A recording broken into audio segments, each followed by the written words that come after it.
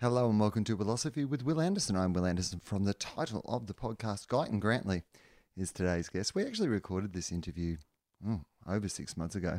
This is a historical one from the vaults that slipped through the cracks for no particular reason, because I love Guyton and I like this episode, and I think mostly because of what we were talking about, which is Harry Potter and the Cursed Child, the play that he is in, the Harry Potter play that he is in Melbourne is, pretty much sold out for about 5 years. So there wasn't the urgent rush of some of the other guests to plug their project. But I'm glad that I'm finally getting to bring this one to you. It has previously been referenced on other podcasts, but haven't got to hear it until today. So I hope you enjoy this chat from the vaults with Guyton Grantley. Awesome dude. And if you get a chance, if you're a Harry Potter fan, go and check out Harry Potter and the Cursed Child. Even if you're not a Harry Potter fan, I had never read any of the books. I'd barely seen any of the movies, and I went and saw it, and I thought it was absolutely magnificent. So we talk a little bit about that in this podcast, but I can't really remember what else we talked about because it was so long ago. Hey, I've got some shows. If you want to come and see me do some shows, Brunswick Heads, less than 2 weeks away. I'll be doing my Will Inform show at the Brunswick Picture House. So if you're on the north coast of New South Wales, or if you're on the Goldie, I'm not coming to the Goldie. So if you're from the Goldie and you want to come and see me, maybe Brunswick Heads is the place to come and see the show. I will be doing a week of shows at the beautiful Brunswick Picture House. And then Adelaide Fringe Festival. I took last year off Adelaide Fringe, so I'm back. Will Informed also at the Adelaide Fringe in a smaller venue this year because we decided a little bit late that we were going to go to Adelaide, and the submissions were already in. So I would say that it'll probably all sell out. So if you want to come and see me do the show in Adelaide, don't be Adelaide about it, because Adelaide are traditionally people who book late. I would say book early, or you might have it, particularly for the weekends and stuff, or you may miss out on coming to see the show. I reckon it's going to be an absolute cracker because it's the show that I debuted at Melbourne last year, but obviously, I'm sort of rewriting it and rethinking it a year down the track. So I think it's going to be a really cool thing to do, to be honest. So come out and see me in Adelaide. 2 weeks in Adelaide at the Adelaide Fringe. After that, the Melbourne Comedy Festival, I am going to be doing 2 weeks of Will Legal, my show about being arrested, and then 2 weeks of my completely improvised stand-up show, What You Talking About, Will. Just did 10 shows of that at the Sydney Comedy Store. Had a ball. Even more fun than I could have imagined. Not having the pressure to develop material, just being able to consider every show as an individual piece, as an individual show, was one of the most fun experiences actually I've ever had doing stand-up. I loved it. And to be honest, I'd probably do 5 of them a week for the rest of my life if people would come and see them. But instead, I'm going to do 10 in Melbourne. 2 weeks, 10 shows, completely made up on the spot. If you've ever seen any of my written shows, you might have seen me do a little bit of crowd work at the start. It's just like that, but for the whole show. We weave together stories. We get to meet people. Each of them has their own feel and flavour. It's a really good time. So come out and see that. Buy some tickets to come along and see What You're Talking About, Will. There'll be other shows. In fact, there are other shows that are already on sale around the country. So comedy.com.au if you want to check out the details. But they are the main headline ones. Brunswick Heads and Adelaide. You guys are coming up soon. So start getting on board and getting your tickets if you want to come and see the shows. If you cannot come and see me do a show, but you still want to support the podcast, patreon.com/Willosophy is the place to go. And this year, we are going to try to do some more stuff on the Patreon page, but as of yet, we haven't got around to working out exactly what that might be, but we want to offer some extra value there for the people who support the show. All right, that's enough for now. Enjoy this episode with Guyton Grantley.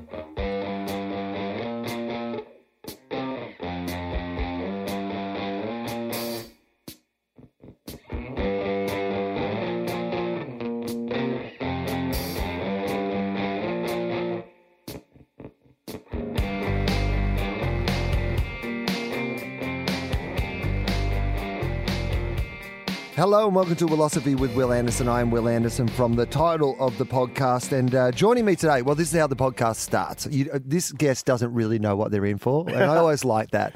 I always like when I say to somebody beforehand, do you know what you've signed yourself up for? And they're like, no, not really. So anyway, basically, this is how the podcast starts. I ask you who you are. So who are you? My name is Guyton James Grantley.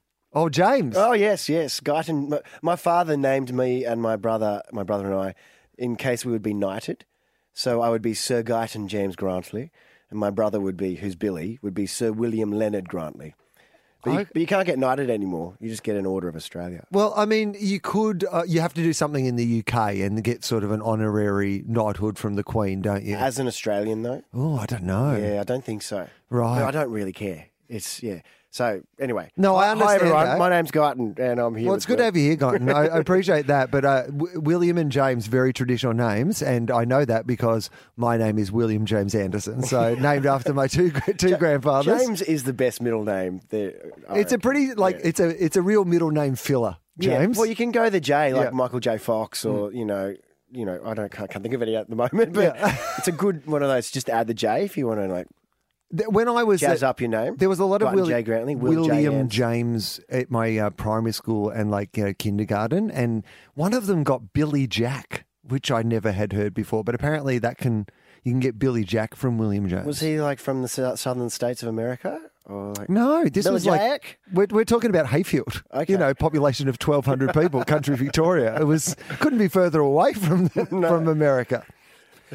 Now, can we just talk about the name? Because you said your dad named you to be knighted, but Guyton is it's a pretty distinctive name, isn't it? Like how is it growing up with a distinctive name? Because you're from Brisbane, right? I'm from Brisbane, yes. Now, was Guyton wouldn't have been a particularly popular name in Brisbane? I'm the only one Yeah. that I know of. It's a surname. It's my great-grandmother's maiden name. Oh, okay. And we think it's got French heritage, so it's like Giton or Guiton. Oh. But actually, funnily enough, I moved here to Melbourne about 7 years ago to do a TV show called House Husbands. And about 3 or 4 years ago, I was driving through a suburb called Paran, and there's this old pub with sandstone facade, and it had R.J. Guyton, established 1863 on the top of the facade. Right. And I was like, WTF? And so I took a photo and sent it to Dad, and he sent it to his sister. And turns out she received this journal recently from Robert James Guyton. And so this bloke came over in the early 1800s, well, mid-1800s, to go to Ballarat to go look for the gold. And apparently he did really well. In the first week, found an ounce or something of gold, came back and then, it doesn't matter, this is not important, but then went back and built a brick factory in Ballarat, did really well with that. Right. And then came back and built the pub in Now, Paran. just a technical question. When you're building a brick factory, what do you build that out of? Do you have to go to Mud another... brick. I was Mud going to say, brick, yeah. you have to go to another brick factory. That's brilliant. It's like, we've got a real problem here, guys. We'd love to build a factory. Chicken or the egg? Yeah. I'm going to make a lumber factory, yeah. So Brisbane. So what was the family doing up in Brisbane? Dad was born there, Yeah. and Mum was born there. But Mum's family's from Tassie, and Dad's family older family is from Melbourne. Okay. So my roots are in Melbourne. But Dad was from The Brisbane. name Guyton is, that's where that is or originates from. And- But I've and- always considered myself from Brisbane, Queensland. Okay. And so what did the parents do when you were growing up? What were they? Dad's in advertising. Yeah? Well, Dad did all sorts of things. Dad was a rock and roll star to begin with. Then Is that right? Like an actual rock and roll star? Yeah, toured the States, and they were the biggest kind of local band in Brisbane. So they opened for many big names like Ray Charles and Stevie Wonder and Billy Joel. And Dad had a TV show, kind of the first kind of music kind of rage kind of countdown show called Seven Goes Pop. Right. And then he got into radio. He was at 4BK, which is now B105, and then after that he got into advertising. Right. So there was a bit of show business in the family already. I guess it absolutely, yeah. Did you always want to be an actor? Yeah, I guess so. Well, I knew I was always really enjoyed it, and I really, really loved it, and was aware that I had talent in that area, but was also aware that, as my mum would always say, 0.05% of the acting population ever make a living. So when I finished school, I just did an arts degree for a year, just did all sorts of subjects, business. You were like, this will make me more journalism, employable. psychology, yeah. I'll do an arts degree. Yeah. Oh, yeah. I remember then when I finally started my acting degree, I never forget this, in the toilets. I looked over at the toilet paper, and above the toilet paper it said arts degree dispenser. Yep. Someone had graffitied that there. I was like, right on. But I wasn't there to get the degree. I was there to learn the skills of acting. And so hang on, was that the answer to the question? It doesn't matter. We've got time. We'll meander through some stuff. But I'm really interested in when you first acted. Do you remember the first thing that you ever did that you would consider acting? I guess maybe grade 1. Oh, okay, so early. Yeah, a friend had come for a sleepover, and we were just doodling, and we made some like puppets. We drew some animals and 2 pieces of paper, and then staple them together, and you stuff them with other pieces of paper. So Yeah. 3D a bit, and then sticky taped rulers to those puppets, and I remember doing a puppet play behind the blackboard, the little blackboard on wheels, and doing a little show for my classmates. And I do remember that they just really loved it, and I remember like enjoying that they enjoyed my storytelling for them. And, obviously after that, not obviously, but after that, everyone else was doing puppet plays. So, I just thought, hey, I just remember that being a bit of a seed being planted of like, oh, hey, entertaining. It's cool. I like that. Telling stories. Yeah, that's good. And at high school, was there like, high school musicals or theatre productions and things like that you got involved in? Yeah. So then I did a Stedfords and... so the Rocker Stedford? No. Just a speech and drama. Oh, okay. So reciting poetry and prose. Okay. I had a vision of you doing an environmental dance to, Kisses, I Was Made for Loving You, Baby, or something. I'm not tone deaf, but I can't hit notes. It's tough. Okay. My 2-year-old son's catching me on it already as well. I can learn a song. I've been in a musical, but anyway, I digress. So yeah, a little bit of that, but yeah, then school plays, which were great. Okay, so when you decide that you want to be an actor, can you remember, like, because I'm often interested in, did you know before you told people? Like, was there a sense in your mind of going, I want to do this, I want to be an actor, before you then said to the world, I want to be an actor? Or Yeah, when I was at school. Yeah, doing theatre sports, especially at school, was really, invigorating and enlightening and exciting and just awesome fun. Just that moment of live, being in the moment, which is what I love about theatre sports. I really want to get back into it, actually. We'll just watch it and we'll learn more about it. Whose line is it anyway, that kind of stuff. It's just so in the moment. I just love that. But yeah, I remember doing that at high school. Josh Lawson actually was in a competing team from the other school, and we beat him. Yeah, take that, Josh. You know what the great thing is? He'll be mad that that's come up. He'll be mad that that's on the public record now. Over there in LA on his hit TV show, he's like, damn it, Guyton. He'll be getting a Google alert right now and he'll be mad. It's like, everything's been going very well for me, Guyton, and I don't want this. When my team Stage Fright beat Josh's team, the Oxymorons, in 1996 at the Blatt Theatre in Brisbane. It was a big day for me. So hang on, Stage Fright and Oxymorons. Yeah, and I think Ben Lawson was in the team as well. His brother. My high school theatre sports team was called Over the Top. Oh, nice. We had we had a chant that we introduced ourselves with, which was I to see if I can remember it off the top of my head. It was like one of those ones where we would almost say a rude word, but not say a rude word. That classic sort of, over the top. We're a team of class. All you others, watch out. We're going to kick. Ask us any questions. One of those ones. That's that when every time the wheel went round, it hit. Yeah. So high school theatre sports. I like the idea of what you're saying about the excitement of creation, because I often think about, particularly as a stand-up, I think about the idea that eventually creation becomes recreation, right?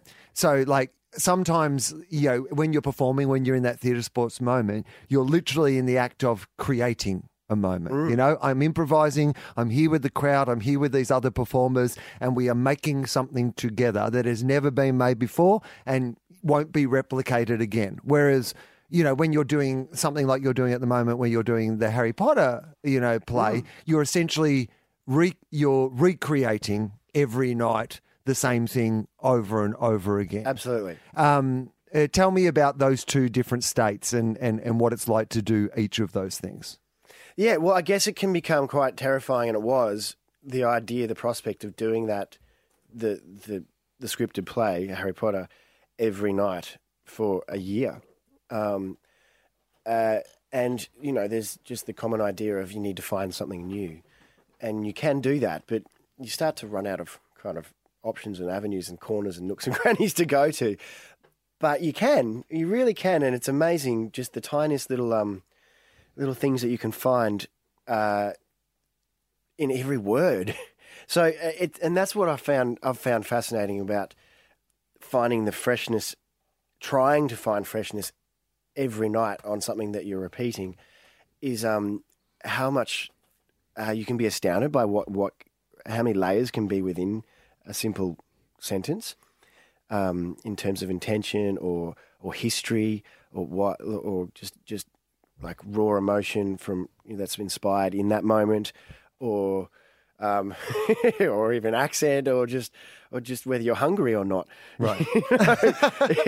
It can really affect every way you be, and it's important to do that. Otherwise, and I'll admit this, that there were moments earlier on where you start to wander, and I would start doing my grocery list in my head while on stage, and then there was all of a sudden a silence, and I'm like, why is it so cool? Oh, it's my line. And so you need to stay in the moment. You need to be listening. And and so once you start actively doing that, it opens up this whole world of possibility and excitement, and that's mostly important for the audience because it's alive. The play's called Harry Potter and the Cursed Child, and I had when I wanted to talk to you on the podcast, and when we were asking if we could talk to you on the podcast, they actually said we'd love if you would come and see the play first. And I, to be honest, up until that point, because I'm not a Harry Potter fan, it wasn't my generation. I never really got into it. I reckon I've seen a movie and a half, and I reckon that's probably out of four of the movies. Like I'd watch about an hour and a half. I've got the gist. Yeah, I knew that Harry was a boy wizard, and I knew that there was like Ron and Hermione. He was a bad guy. Yeah, I knew there was Voldemort. I'm not really sure which one was which. There was houses. I knew about Quidditch. Houses? Mate, you're well into it. Yeah, I knew there was like, you ran into a wall or something. There was a magical train. Like I've seen all the memes of people running into exactly it in real life. Yeah. It's hard not to have the gist. Yeah. Right, But I wasn't necessarily across the details of the story. And I thought, you know what? It's in two parts, and it's 2.5 hours each part. Yeah, it's two plays. Two plays. And so I was like, you know what? I'll go to the first half, and I'll watch that. And, to be honest, if I've got the gist and I don't feel like I'm loving it, I'll be like, well, that's fine. Yeah, that's good. That'll be good. I know what I'm talking about, guys. right? Yeah. I did them both in the same day. I was absolutely blown away by it. I just thought it was genuinely, as you've said, magical. The way that they've transformed the Princess Theatre, like into just being able to wander around the theatre itself and see what they've done. Millions of dollars just on the interior and the exterior. Absolutely stunning. I don't know where the Harry Potter franchise found that money.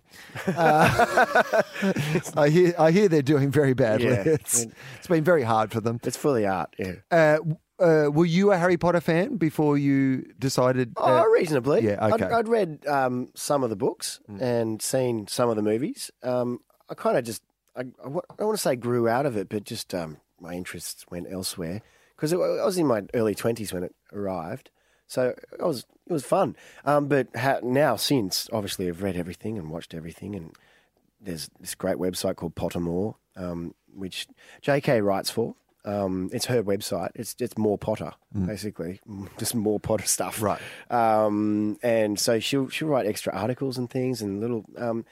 It's just an incredible world, and it really is when you throw yourself deep into it, just spellbinding and magical and wonderful, and just a great way to explore it. Funnily enough, like the human condition in the wizarding through the wizarding world.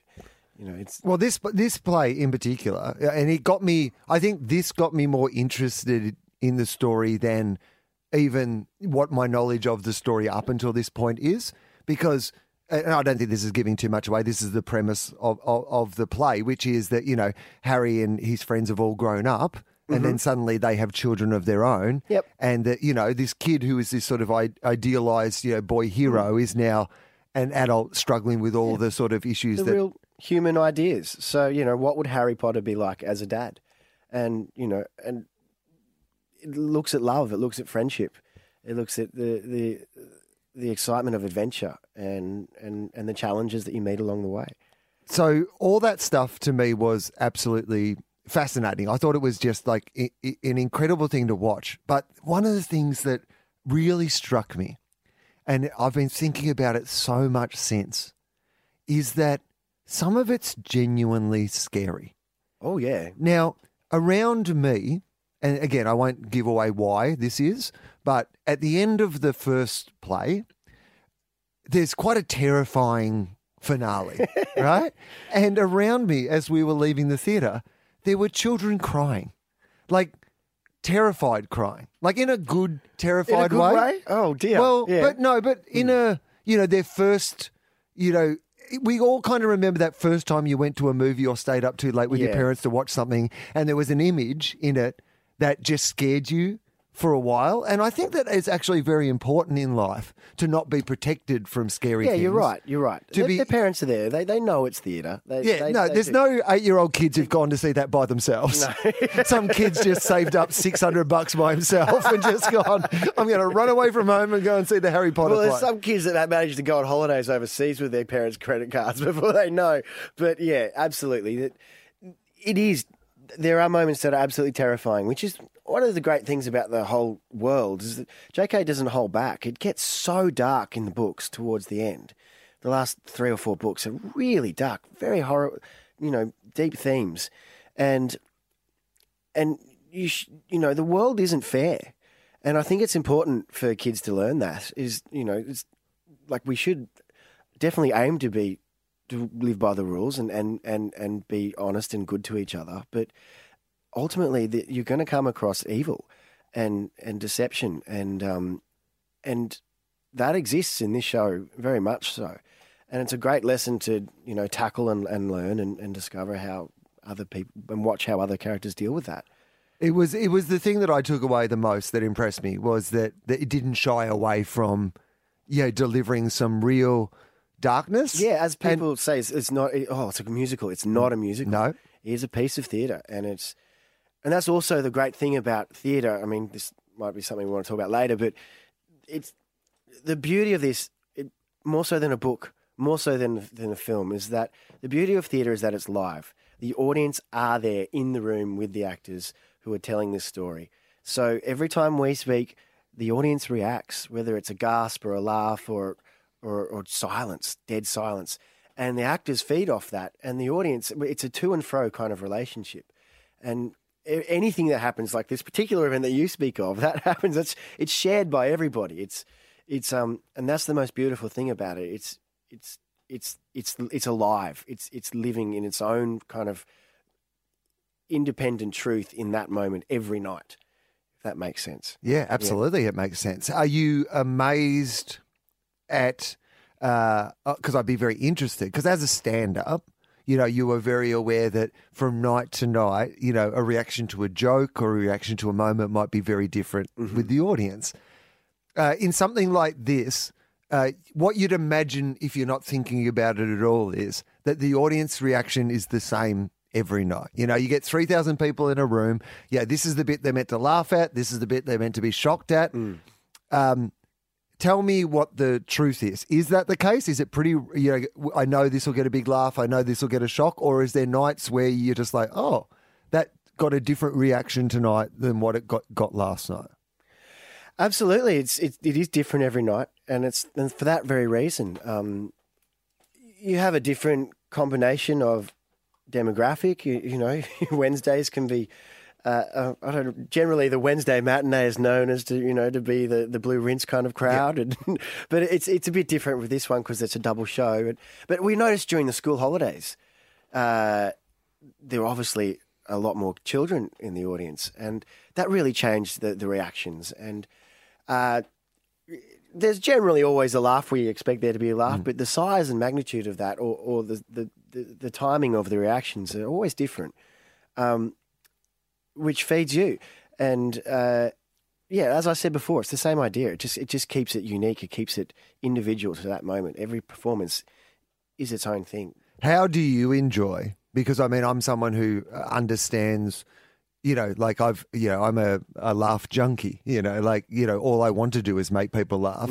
Whereas you're an actor who's got a wide range and have played a whole bunch of serious characters. And, like a lot of your work has been obviously on film, for television, these sort of things, where that you don't have that live interaction with the audience. But you have so many good, funny lines in this, in this Ron's show. Very lucky in that respect. And also your performance is hilarious. Thank you. Is it fun? Are you having just fun feeding off the idea that, you get to go out there? It's one of the reasons why I was keen to take the job, because if it was, gut-wrenching, sobbing, crying every night, stabbing yourself in the heart every night, I don't think I could do it for a year, because I want to go there, truthfully, every night. And there are still some very deep moments that Ron visits in this show, but he gets to go on and that's kind of Ron's, philosophy on life is just, hey, like you gotta laugh, we can't always be. They're also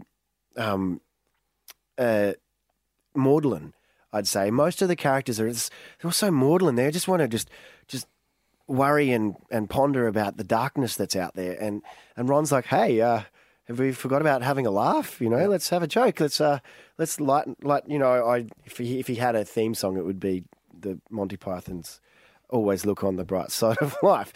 It's just the way I kind of see him. So I don't know. So I guess in terms of like getting those laughs, or achieving those laughs, it's something that I did kind of try to experiment with for the first few weeks or few months. Was like the timing, or do I wait another half a beat here and then hit that line? And you really you discover you can actually play the audience a bit like a fiddle or whatever you'd like to use. But then I discovered, even more so, the more that I ignored that and went back to just being in the moment of the actual production, of the actual story, being Ron and listening to Hermione and being in the scene and actually reacting genuinely more so as you would naturally, that's when you got the biggest laughs, or the biggest reactions. It's funny like that. There's some physical gags and things that really work well if you time them just right. But yeah, in terms of lines and because acting is ultimately reacting. You've got to just listen. If you're listening to someone say something, then you react to that. People ask you how you learn your lines. It's like, well, you got to learn everyone's lines. You don't. Someone says, "Hey, where shall we go next?" And then that inspires your answer, and that's how you remember your lines. So the best way to learn your lines and be in the moment is to listen and react. So yeah. I wasn't really listening to your answer there, but I assume it was great. I did wander on. Waffle on, yeah. Absolutely. And you can tell that. And I think that even if an audience doesn't understand that they're doing it, I think an audience can understand when an actor thinks the funny bit's coming up. When they're anticipating it, the audience can feel it, even if they can't process it in their mind that that's what they're feeling. And the more that the line comes out naturally, the more the audience has an opportunity to go, no, we're making our own choice to laugh here. Yeah. Even if 3,000 people are suddenly laughing together, they all feel like they individually made their own choice to laugh in that moment. It's funny because it's true. How many nights a week do you do? How many shows a week are you doing? We do 8 shows a week. Wednesday to Sunday, so you do the double on Wednesday. You do part 1 Thursday night, part 2 Friday night, and double on Saturday, double on Sunday. Okay, so it's quite a lot of work. It is. It's less so now. It was a really hard slog for the first 6 months when we were rehearsing and teching, and then especially in previews when we continue to rehearse and do shows at night. Starting to lighten off now. So what's that like as an actor? Because I just as in for your life, I mean, because obviously a lot of the time acting is it contract work? I mean, it varies, I imagine. Like, if you're doing a film, it's just like, a bunch of days in a row. If you're doing a TV series, it might be shot in a completely different way. What's it like just having essentially a day job, right? Like, Absolutely. It's one of the reasons why I took the job for like with a year's contract was the idea of having that routine, being able to plan. My wife just had a baby 2 weeks ago, our second. So I've got a 2-year-old and a 2-week-year-old, and it's still hard because the hours are strange, but at least we can plan around that now. And it's also the job security. We're famous in Australia, but we're not necessarily that well off as actors. We don't get paid as well as the rest of the world. And anyway, just to have that security of I know I've got work for a year. A regular paycheck. I've got leave. I've got annual leave. I've never had holidays before. I've generally been on holidays my whole life and then worked here and there. Or unemployed my whole life and worked here and there. But it doesn't really feel like a holiday when you're unemployed and you're wondering where your next job will No, be. exactly. Yeah. Whereas when you've got a job and they go, oh, no, this is your holiday now, you can actually go on a holiday. Yeah. So it's been great to have that routine, yeah. Okay, so tell me, I always ask on this podcast and if somebody has a philosophy. And it can be about anything, work, life, love. It can be about a range of things, and it's a completely valid thing to say that you don't have one also. But I know this has been sprung on you a little, but do you have one? That's okay. Yeah, you did mention it just before we started, and I was like, oh, philosophy, that makes sense. Yeah. I mean, some of the clue is in the title, but yes. And what is a philosophy in itself? I don't know. Well, I would like to mention this because I think I've changed a lot. I've grown, Right. I've evolved, as you should, I think, and as that's what life's about. So, but what I found fun in my 20s when I was footloose and fancy free, I lived in Bondi for 12 years. I lived at the beach, and I am still a big water baby, and I was really into vibrations, man. And it's compulsory. But I still By the way, if you say vibrations, that you have to pause and then say man. Well, no, with a hipster accent, Yeah, man. Man. Well, it's kind of English, man. Yeah. Man. Yeah, vibrations, man. Not man or man, man. Man. Yeah, that's it. You've got it. Or like naan bread, like man. Like naan, that's it. With a double A. Man. Yeah. Yeah. Vibrations, man. And then we'll get some naan. All right, let me try and make this quick. Okay. So nothing's actually solid, right? Everything's made up of atoms, particles, and they're all bouncing off each other. So Yep. like this desk is not actually solid, it's just tiny little things, and they're literally just bouncing off each other. Same with you, your body, your whole blood and skin and bone it's still little particles that are bouncing off each other. So they're all vibrations. And I haven't done this for about 15 years, like, as in spoken about it. What was my other thing? Right. And then also that was kind of early on in my 20s was when digital was really coming in, like linear was moving away, and then there was ones and zeros. You've either got on and off, like you can create a whole colourful picture, like a JPEG, just from a combination of ones and zeros. And that whole coding can tell you what colours goes here into this pixel, etc. And so that really simplified things. It's just either on or off. It's a vibration. It's positive or negative. It's a 1 or a 0.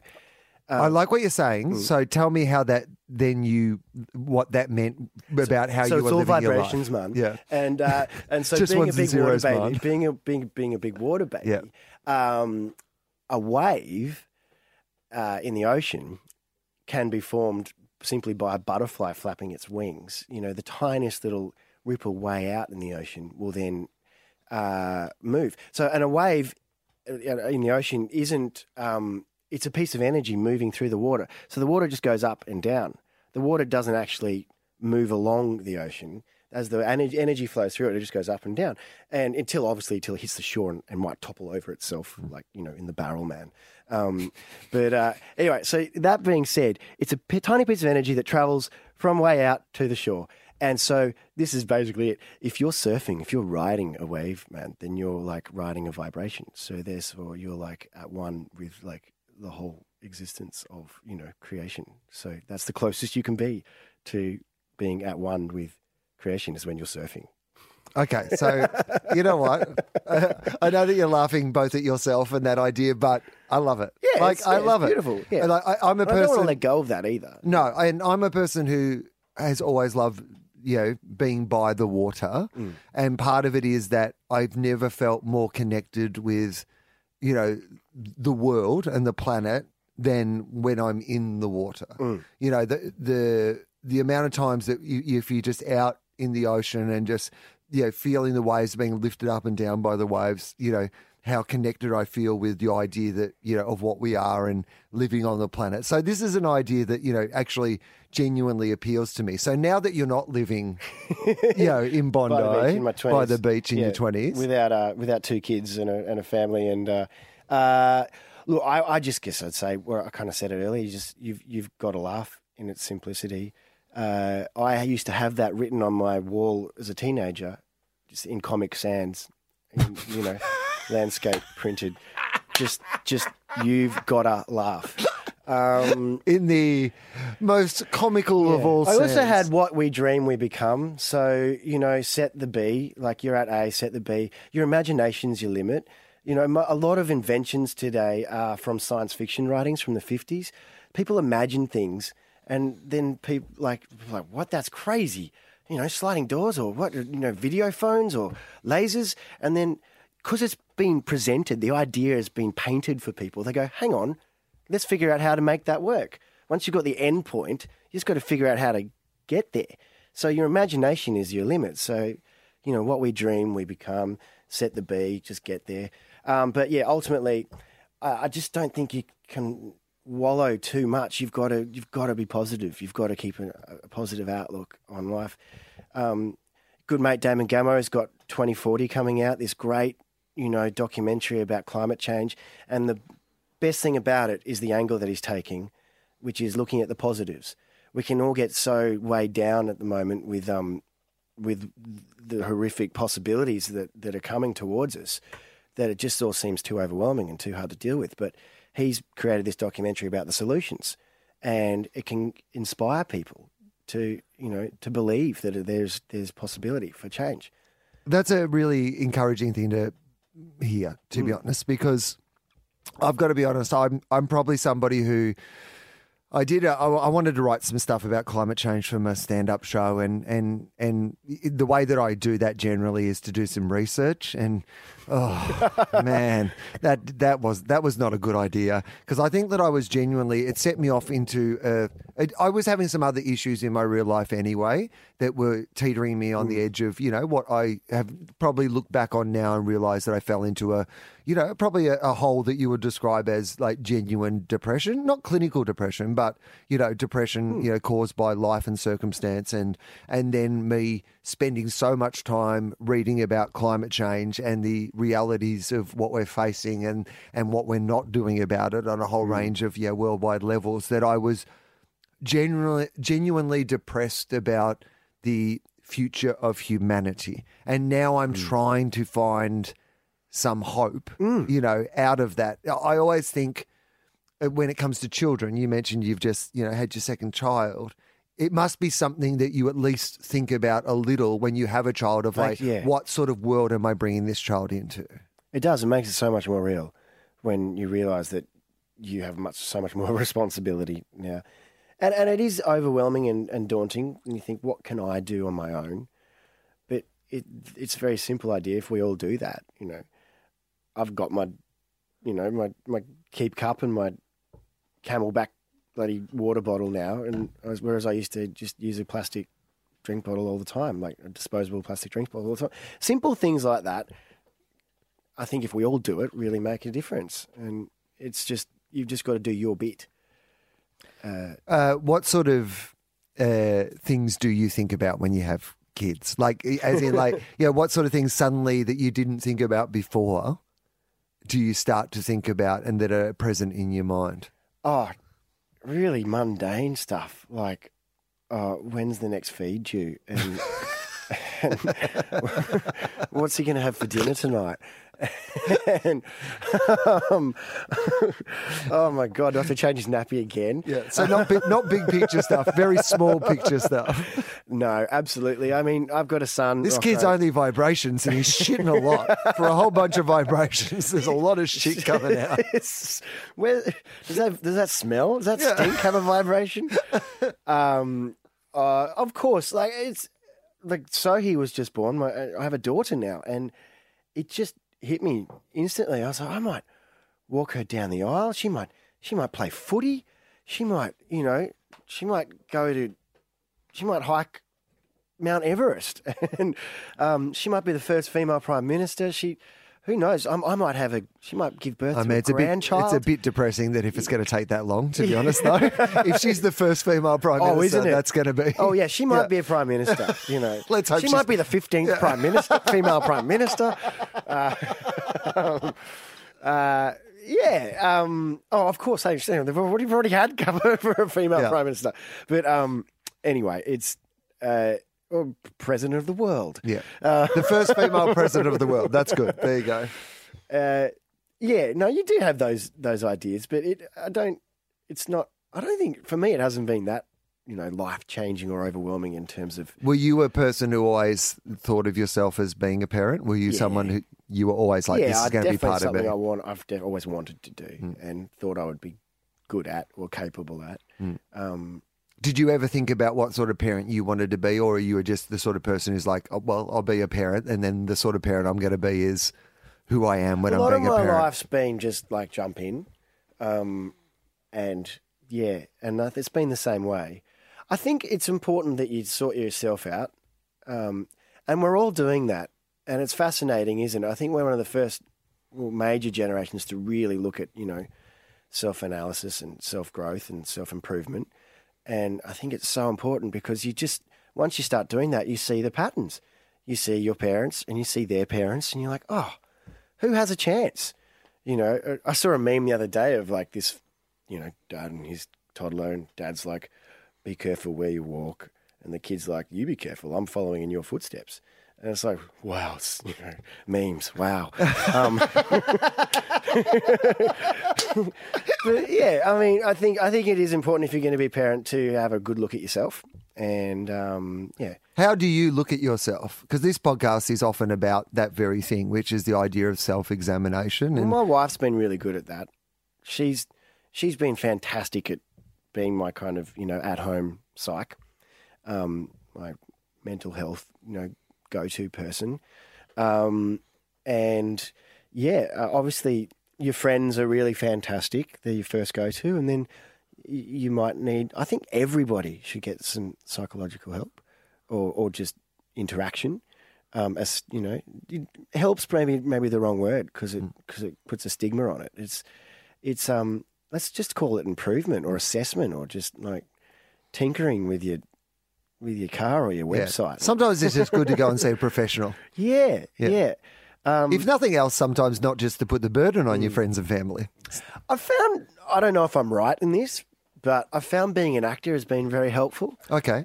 Why? Tell me why. Well, I assume, this is my theory, is just because it's been my pursuit to pursue the human facets of life, like human emotion and the way, like my job is to become someone and understand why someone would become a drug-dealing murderer or why someone would become a pedophile or why someone would be a gay dad or why someone would be a wizard. Right. That's trying to raise their children in a wizarding, you're putting yourself in different people's different, oh, excuse me, just got a cramp. Is that our first live on the podcast cramp? Yes!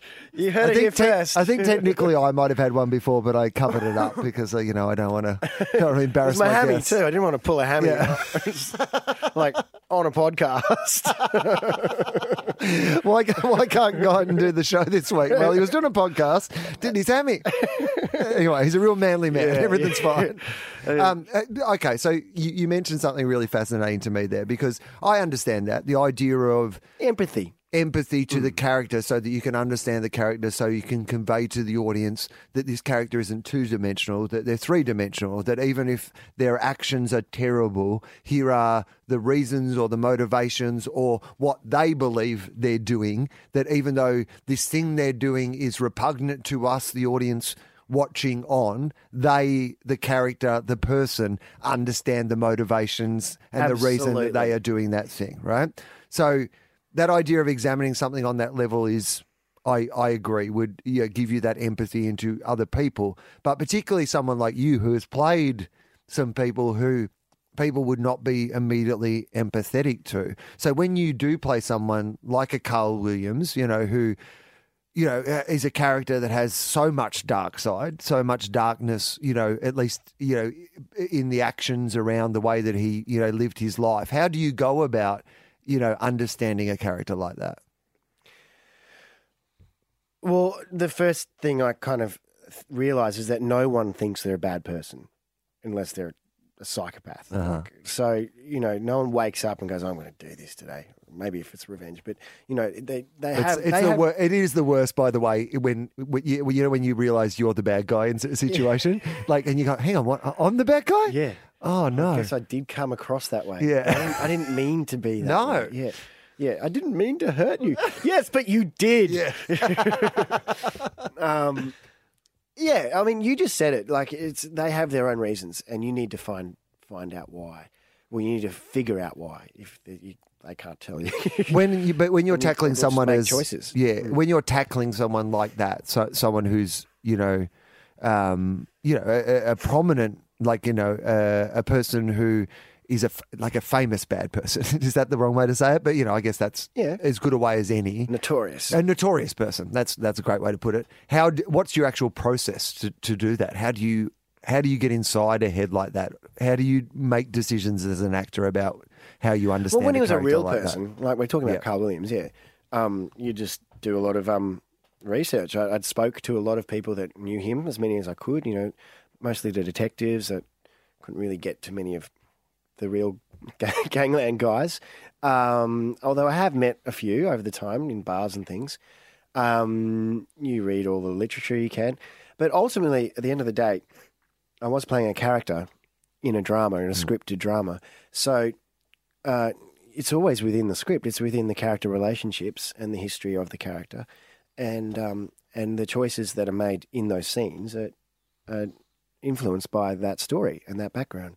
So, yeah, the best way to make those decisions is to put yourself in there, to practice it out, and and get a feeling for it.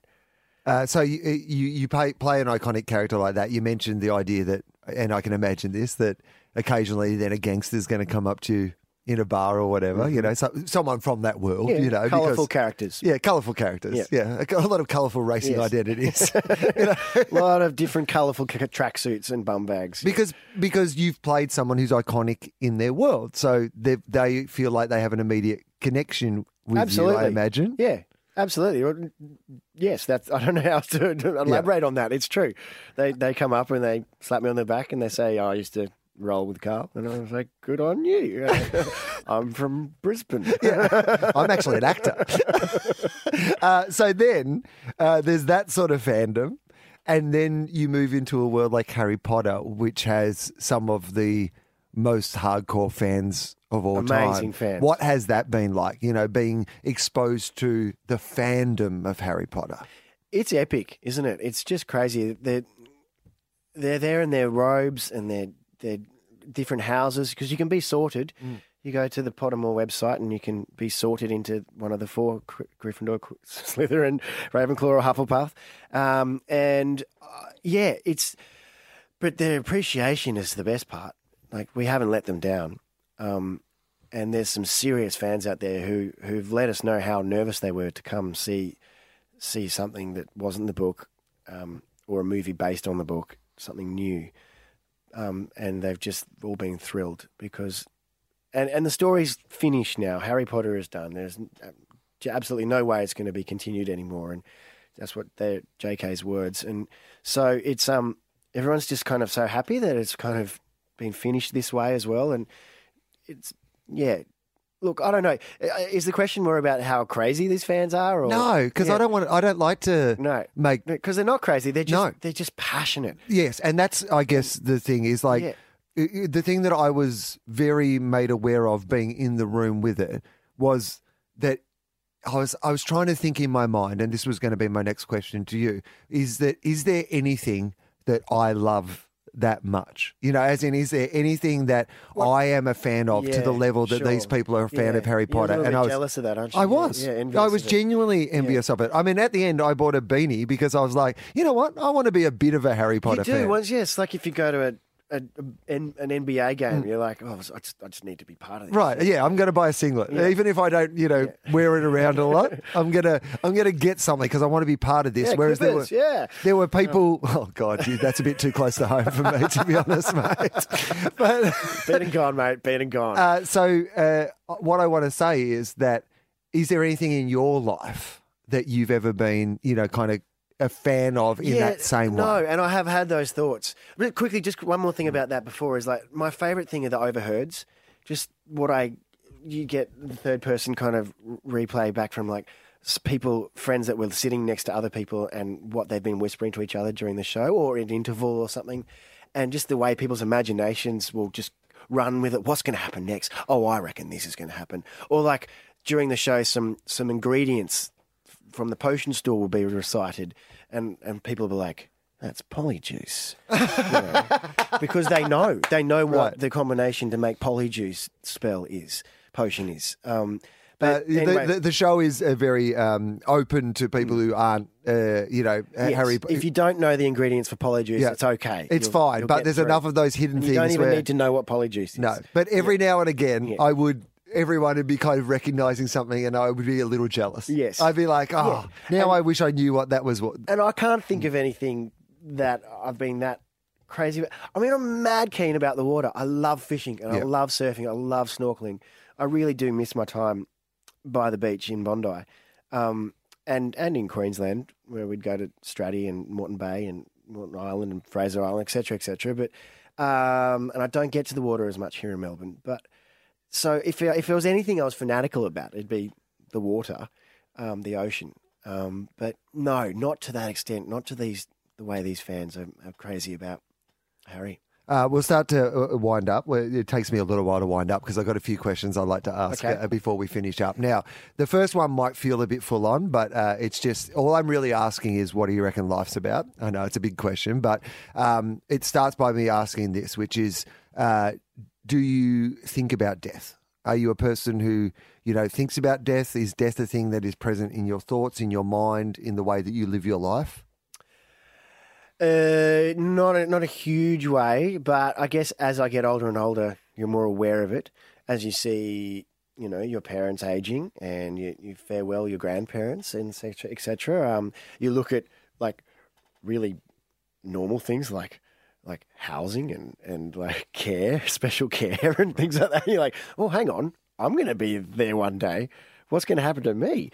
I wouldn't say I'm overly religious. I was brought up a Christian. I was brought up a kind of Anglican Christian, and I'm definitely not prescribed to any religion anymore.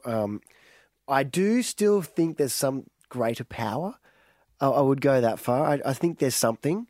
I just, in my waters, I just can't say no to that idea. I obviously don't know what it is. I don't know if there's an afterlife or you continue on. I think maybe you leave back on the vibrations thing, man, is that you can leave your energy around and in things, in your surroundings. And I'm not necessarily scared of death, but I don't believe there's like literally chapter 2, where I'm Guyton again. So I'm very aware of making the most of this life and enjoying it and exploring it. What do you find most meaningful about your life then? When you are living life, if you feel like it's not to go to a heaven or a hell, not to it's about the vibrations, man. What then gives your life the most meaning? When you're in those moments where you're going, yes, this is me living my life. This is what life is for me. What are those moments? Well, it has to be relationships. I really feel that, and it was definitely experiences, and that's part of it. You know, I was a wanderluster before the hashtag existed, and gosh, it's so great exploring the world, and I plan to do more of it. There's so much wonder out there, and it's great, but it's sharing things that's the most. As an actor, I've discovered it's a lonely kind of celebration. If you like, I've won some awards, and it's like, yay, I won an award, and there's no one to share it with, and people, your peers and friends are like slapping your back, well done, mate, but they're not there with you. So it's just like you kind of get home, you're like, oh, okay, but then you do a play or a production that you win as a group. This is just an example, and it's like you've got a team thing that you can share, and I think your relationships are the most important thing when you can go wandering and share that with somebody, or, you know, have a family and create children and share that creation, and just old friends, reconnecting with old friends has happened a few times lately, and it's like the memories, creating memories, you know, is a really great thing. To have a memory that you can then share with someone in the future is really special. If you had a time machine and you were able to go back to a moment in your life and have it over again, is there a moment in your life where you would take that option, or are you a person who subscribes to the idea that everything's happened, you know, brought you to where you are? Oh, it's just too big a question. Like, it's like, what's your favorite movie? This is how we get to the big questions at the end. Like, I might answer it, but I'd really want to mull over it for a month. But like, that's the moment. Okay, not that one, not that one, this one. You can ring in back. Maybe if it was just about, you know, fly on the wall, watching something again. Yeah. Oh, for sure, I definitely want to do that. What would you want to watch? I don't know. I can't tell you straight away, Will, because I just couldn't think about it. Like, you know, there's like, oh, me winning the swimming carnival when I was 10, or you know, the birth of my son and my child, or like meeting Alex, or like, I don't know, walking on set for Underbelly, or I don't know, diving off the waterfall in Northern Territory, or I don't know. Okay, I'll ask you a different question. Is there a time in your life that you would like a do-over on? Something that went wrong, or something that you regret? No, I'm one of those like, yeah, look, no, yeah, I can't single one out. If I were to, I couldn't single one out. So, and I do think it's just all meant to be. Is there a misconception about you that you think that people have? That I'm, what is it? How do I put it? That I can be rude sometimes, but I'm quite potentially on the spectrum, I think. And so I have had a lot of trouble with like sarcasm and, you know, just gauging where things are at, and so I take things quite seriously sometimes. But now in my older age, like, I've learned that you've learned the social constructs of life, and so you figure out how it all works. So I'm a lot better at that now. But yeah, sometimes I can be a bit confusing to people because I don't get that they're joking. Does that make sense? Yeah, absolutely. If people were to think of one thing or say one thing about you when they think of you, ideally, like, this is not what do they say, this is what would you like for other people to say when they think of you, or to think of when they think of you? Oh, Guyton, he's all right, isn't he? I like that. That's a really good answer, and that feels like a great place to... Just all right. Yeah. Yeah. Well, you know what? You have been all right, mate. You know what? You're all right. You're all right, Will, mate. You're all right. And you're all right too, mate. Thank you so much for doing this. Harry Potter and the Cursed Child, if you can get a ticket, they've just released another 50,000 of them. So please... Up to March next year. Go and see it. I honestly... You know, I don't recommend things that I don't like, and I have been raving about this to people. It really blew my mind. I just thought it was such a wonderful production. Everybody in it is so fantastic, and just the actual scope and scale of it is magnificent. And I imagine that there's going to be a really cool time in your life at some stage when your kids start reading Harry Potter books, and you're going to be able to tell them that you... You played Ron Weasley. That's exciting. In fact, you're going to be able to spoil how it all turns out for them. Well, Rocco, my 2-year-old's already into it. He's already doing Expecto Patronus and things like that. So, yeah. Mate, it's been a pleasure. Thanks so much for doing this. See you, mate.